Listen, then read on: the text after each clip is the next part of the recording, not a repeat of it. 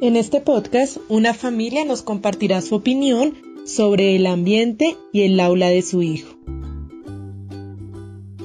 Mi nombre es Rito Antonio Pineda Bonet, papá del niño Sebastián de Jesús Pineda García, del aula Exploradores 1 y 2 del centro IoT Jardín Burechi, Santa Marta. Respecto a cuál es mi impresión al llegar al centro y ver cómo eran las aulas, pues tendría que decir que estas estaban bien adecuadas,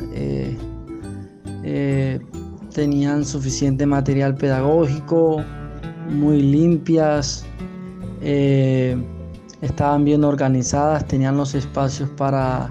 las actividades de los niños, para desarrollar la parte motriz, tenían muchos elementos didácticos de trabajo, me parecieron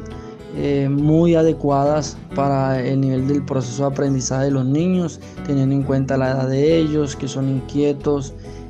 con muchas medidas de protección, de seguridad para que no se golpeen. Cuando hicimos el recorrido, pues observamos que muy adecuadas las instalaciones, muy limpias, sí notamos muchos temas de seguridad para los niños, muy bien organizado todo. Creo yo que las instalaciones muy idóneas para el nivel del proceso de los niños. ¿Qué pienso del aula distribuida por rincones? Yo creo que es importante porque permite que el proceso de los niños en estas etapas sea muy interactivo con sus compañeritos, pero también que tengan unos espacios muy propios de cada grupo. Además, el estar en sus salones, en sus rincones de trabajo,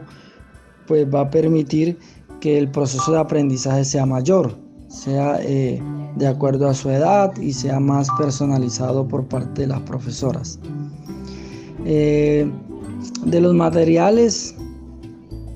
pues son materiales de acuerdo a su edad, consideramos que son los idóneos, son prácticos,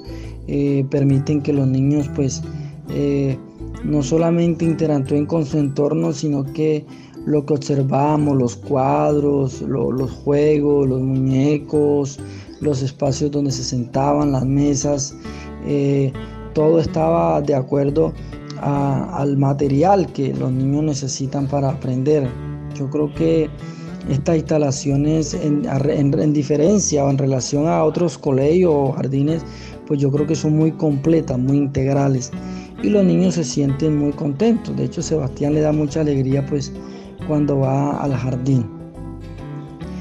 Lo que más me gusta del aula de mi Sebastián es que tiene mucho espacio, mucho material. Él llega y se distrae, coge una cosa, coge la otra, tiene muchos elementos con que interactuar, tocarlos, cogerlos, jugar,